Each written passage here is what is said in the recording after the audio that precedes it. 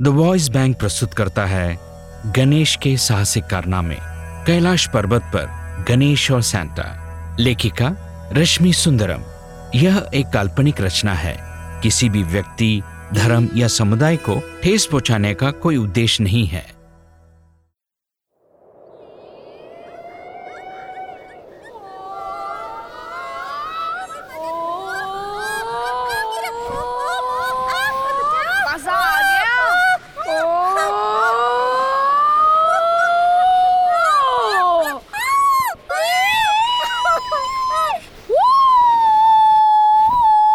मूषक चीखता है।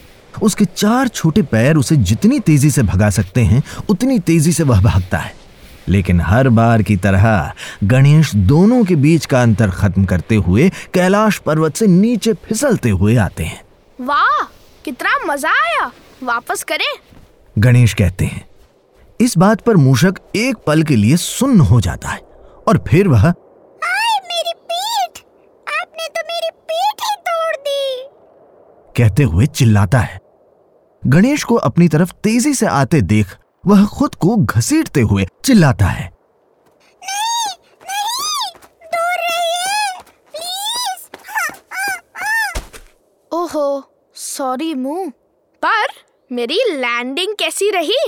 गुड्डू, ओए, ई, आ। क्या कहा? मूषक वापस कोशिश करता है, लेकिन उसके मुंह से ज्यादा आवाज नहीं निकलती और वह बर्फ में ढह जाता है। मुझे कुछ समझ नहीं आ रहा, तुम मेरा मजाक उड़ा रहे हो? गणेश मूषक पर से उतरते हुए पूछते हैं। अब बताओ, क्या बता रहे थे? मूषक तेजी से हाँफते हुए कहता है, मैं ये कहने की कोशिश कर रहा था कि मुझ पर से उठिए। ये कितना मजेदार है। तुम मुझे तुम्हारे ऊपर से उठने को कह रहे थे और मैं ये बात तुम्हारे ऊपर से उठने के बाद ही समझा। गणेश जोर से ठहाके लगाते हंसने लगे। मूषक उठने की कोशिश करता है और फिर से ढह जाता है। बस, बहुत हो गया, मैं ये और बर्दाश्त नहीं कर सकता। आप हमेशा ऐसा ही करते हैं। मैं चेतावनी देता हूँ, एक दिन मैं इस्तीफा दूंगा। ये तो मैं लाखों बार सुन चुका हूँ। एक काम क्यों नहीं करते? तुम इस्तीफा दे क्यों नहीं देते? चलो, आज ये काम कर ही लो। मैं तो ऐसा कर सकता हूँ, लेकिन अगर मैंने ऐसा किया तो सब कहेंगे कि मैंने गलत वक्त चुना। अच्छा, तो मतलब इस्तीफा देने का कोई सही और गलत वक्त भी होता है? मुझे तो ये पता ही नहीं था, मेरे प्रिय मुंह। अभी आप तकलीफ में हैं, ऐसे में मैं आपको छोड़कर कैसे जा सकता हूँ? तकलीफ? कैसी तकलीफ? तुम और तुम्हारा छोटा दिमाग मुसीबत और मजे के बीच का फर्क भी नहीं जानता। प्रभु, आप हर समय इतने शांत कैसे रह सकते हैं? मजा? हाँ, आप मजाक कर रहे हैं ना? या आपको मजा लगता है? आपको अंदाजा भी है कि हम घर कैसे जाएंगे?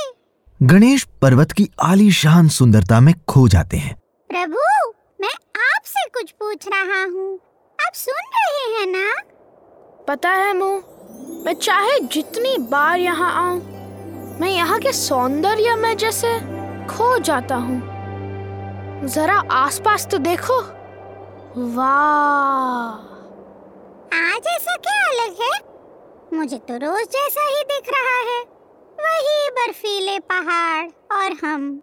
गणेश अपनी आंखें खोलते हैं और अपने कंधे उचकाकर मूषक की ओर देखते हैं। क्या? मेरा मतलब है कि मुझे कुछ नया नहीं दिखाई देता। जाने दीजिए, मेरे सवाल का जवाब दीजिए। हम घर वापस कैसे जाएंगे? गणेश मूषक की ओर देखकर मुस्कुराते हैं। मुझे पता है मुंह, हम वापस कैसे जाएंगे। बहुत आसान है। मूषक गणेश की मुस्कुराहट देखता है।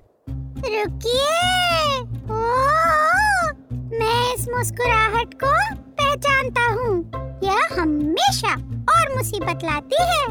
वह आसपास देखता है, इस आशा में कि कोई चमत्कारिक रूप से उनकी मदद करने वहां पहुंच जाए। दिन में एक बार से ज्यादा भाग्य साथ नहीं देगा। ये सोचते हुए और ये जानते हुए कि पर्वत की तलहटी का सफर शुरू हो चुका है, मूषक गणेश की ओर देखता है। आपने घर पर भी मुझे इसी तरह से देखा था और इसीलिए मैं आपसे दूर भागा। मुझे खुद के इतने छोटे होने पर गुस्सा आता है। ओहो, मैंने तुम्हें कितनी बार कहा है कि बड़ा या छोटा होने से कोई फर्क नहीं पड़ता। जी हाँ, आपके लिए नहीं। आप ये कभी समझ नहीं पाएंगे। आप मेरी तरह छोटे नहीं हैं ना प्रभु। आपकी योजना क्या है, बताइए। क्या योजना? वापस उसी तरह जाएंगे जैसे हम आए थे, बस। बस? आपको लगता है कि मेरी पीठ तोड़ने के बाद में मैं आपको पर्वत के ऊपर तक उठाकर ले जा सकता हूँ? नहीं, बिल्कुल नहीं। मैं नौकरी अभी इसी वक्त छोड़ता हूँ। एकदम पक्की बात। आप खुद को देखिए और मुझे देखिए। आप कितने मेरा मतलब गणेश उसकी बात बीच में ही काटते हैं। खबरदार जो तुमने ऐसा कहा मुँह। गणेश अपनी गोल मटोल तोंद को देखते हैं। उन्हें मोटा कहलाना अच्छा नहीं लगता। वह मूषक से दूर जाते हैं। मूषक उठ के उनके पीछे पीछे चलने लगता है। वह और तेज चलने लगते हैं ताकि मुंह उनके करीब ना आ सके। तुम मेरे पीछे क्यों आ रहे हो? तुमने तो नौकरी छोड़ दी है ना? मैं क्षमा चाहता हूँ। मूषक पछता के कहता है। क्या क्या कहा? नहीं, जरा जोर से बोलो, मुझे सुनाई नहीं दिया। मूषक अपनी कोमल आवाज में अपने आप से बड़बड़ाता है। इतने बड़े कानों से भी सुनाई नहीं देता। फुसफुसाना बंद करो मुंह। तुम्हें पता है मुझे ये पसंद नहीं है। मूषक जोर से चीखता है। मैं क्षमा चाहता हूँ। ठीक है, मुझे यकीन है कोई रास्ता जरूर मिलेगा। जब गणेश है साथ तो डर की क्या बात। मूषक वापस और भी धीरे धीरे बड़बड़ाता है। इसी बात का तो डर है। जैसे ही वह थोड़ा आगे जाते हैं, गणेश रुक जाते हैं। वह अपनी तोंद को सहलाते हैं। मूषक इसका मतलब समझता है पर अनदेखा करता है। मुझे भूख लगी है, पहले कुछ खा ले। इधर? हाँ, कहाँ कुछ खाने को मिलेगा?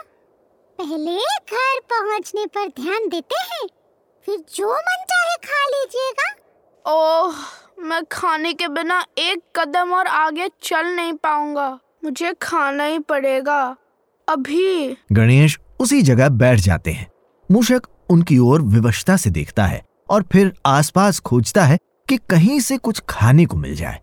भूखे गणेश का ध्यान दूर से आती हुई किसी धीमी सी आवाज पर जाता है। मुंह, तुम्हें वो सुनाई दिया? मूषक भी रुककर ध्यान देकर सुनता है। कुछ नहीं। सुनो, मुझे लगता है मुझे घंटियों की आवाज सुनाई दे रही है। घंटियाँ? मूषक अपने कानों को खुजाकर फिर से सुनने की कोशिश करता है, लेकिन उसे फिर भी कुछ सुनाई नहीं देता। चलो आवाज की दिशा में चलकर देखते हैं, शायद कोई हो जो हमारी मदद कर सके। रुकिए, मेरे लिए रुकिए। मैं चूहा हूँ, कोई बिल्ली नहीं। जैसे ही वह आवाज के करीब आते हैं, मूषक रुकता है और अपनी आंखें बंद करके अपने छोटे कानों को खुजाता है। हाँ, अब लगता है कि कुछ सुनाई दे रहा है। आप ठीक कह रहे थे, घंटियों की ही आवाज है। लेकिन इस समय कैलाश पर्वत की तलहटी पर कौन घंटी बजा रहा है? गणेश की आंखों में चमक आ गई। पता करते हैं, शायद हमें कुछ खाने को मिल जाए। दोनों थोड़ा तेज चलने लगते हैं। जैसे ही वह आवाज के स्रोत तक पहुंचते हैं, उन्हें एक बग्गी जैसी चीज धुंधली धुंधली सी दिखाई पड़ती है। गणेश घर जाने के लिए मिली सवारी देखकर खुश हो जाते हैं। वह तेजी से उसकी ओर भागते हैं। मूषक उन्हें रोकने की कोशिश करता है। रुकिए, आप क्या कर रहे हैं? गणेश उछल के बग्गी में कूदते हैं और उसमें गिरते हैं। इस अचानक हुई हरकत से बग्गी से बंधे सारे जानवर गिर जाते हैं। ऐसा क्यों किया? उनमें से एक जानवर पूछता है। क्षमा कीजिए, इनका आपको चोट पहुंचाने का इरादा नहीं था। मेरे प्रिय घोड़े घोड़े, लेकिन ये आपके सर पर क्या है? मूषक ने पूछा। घोड़े? क्या तुम नहीं देख सकते कि हम रेनडियर हैं? मूषक अपना सिर खुजाता है। डियर्स? ये लोग अपने आप को रेन और हमें डियर क्यों कह रहे हैं? ए भगवान, हम डियर नहीं, हम रेन डियर हैं। रहने दो, मैं रूडी हूँ, इस ग्रुप का लीडर, और हमारे बॉस यहीं कहीं हैं। वह अभी आकर हमारे साथ ऐसा करने के लिए तुम्हें सबक सिखाएंगे। मुंह, तुमने कभी रेन डियर के बारे में सुना है? मुझे बिल्कुल पता नहीं। मुंह कहता है। इतनी ठंड में इन्हें अकेले कौन छोड़कर चला गया है? मुंह, मेरी बात सुन रहे हो? तुम इस बग्गी को घूर क्यों रहे हो? यही हमारा घर जाने का एक मौका था और इसे भी आपने बिगाड़ दिया। आपने कभी सुना नहीं कि कुछ करने से पहले सोचना चाहिए। अचानक एक आवाज सन्नाटे को चीर देती है। हो हो हो!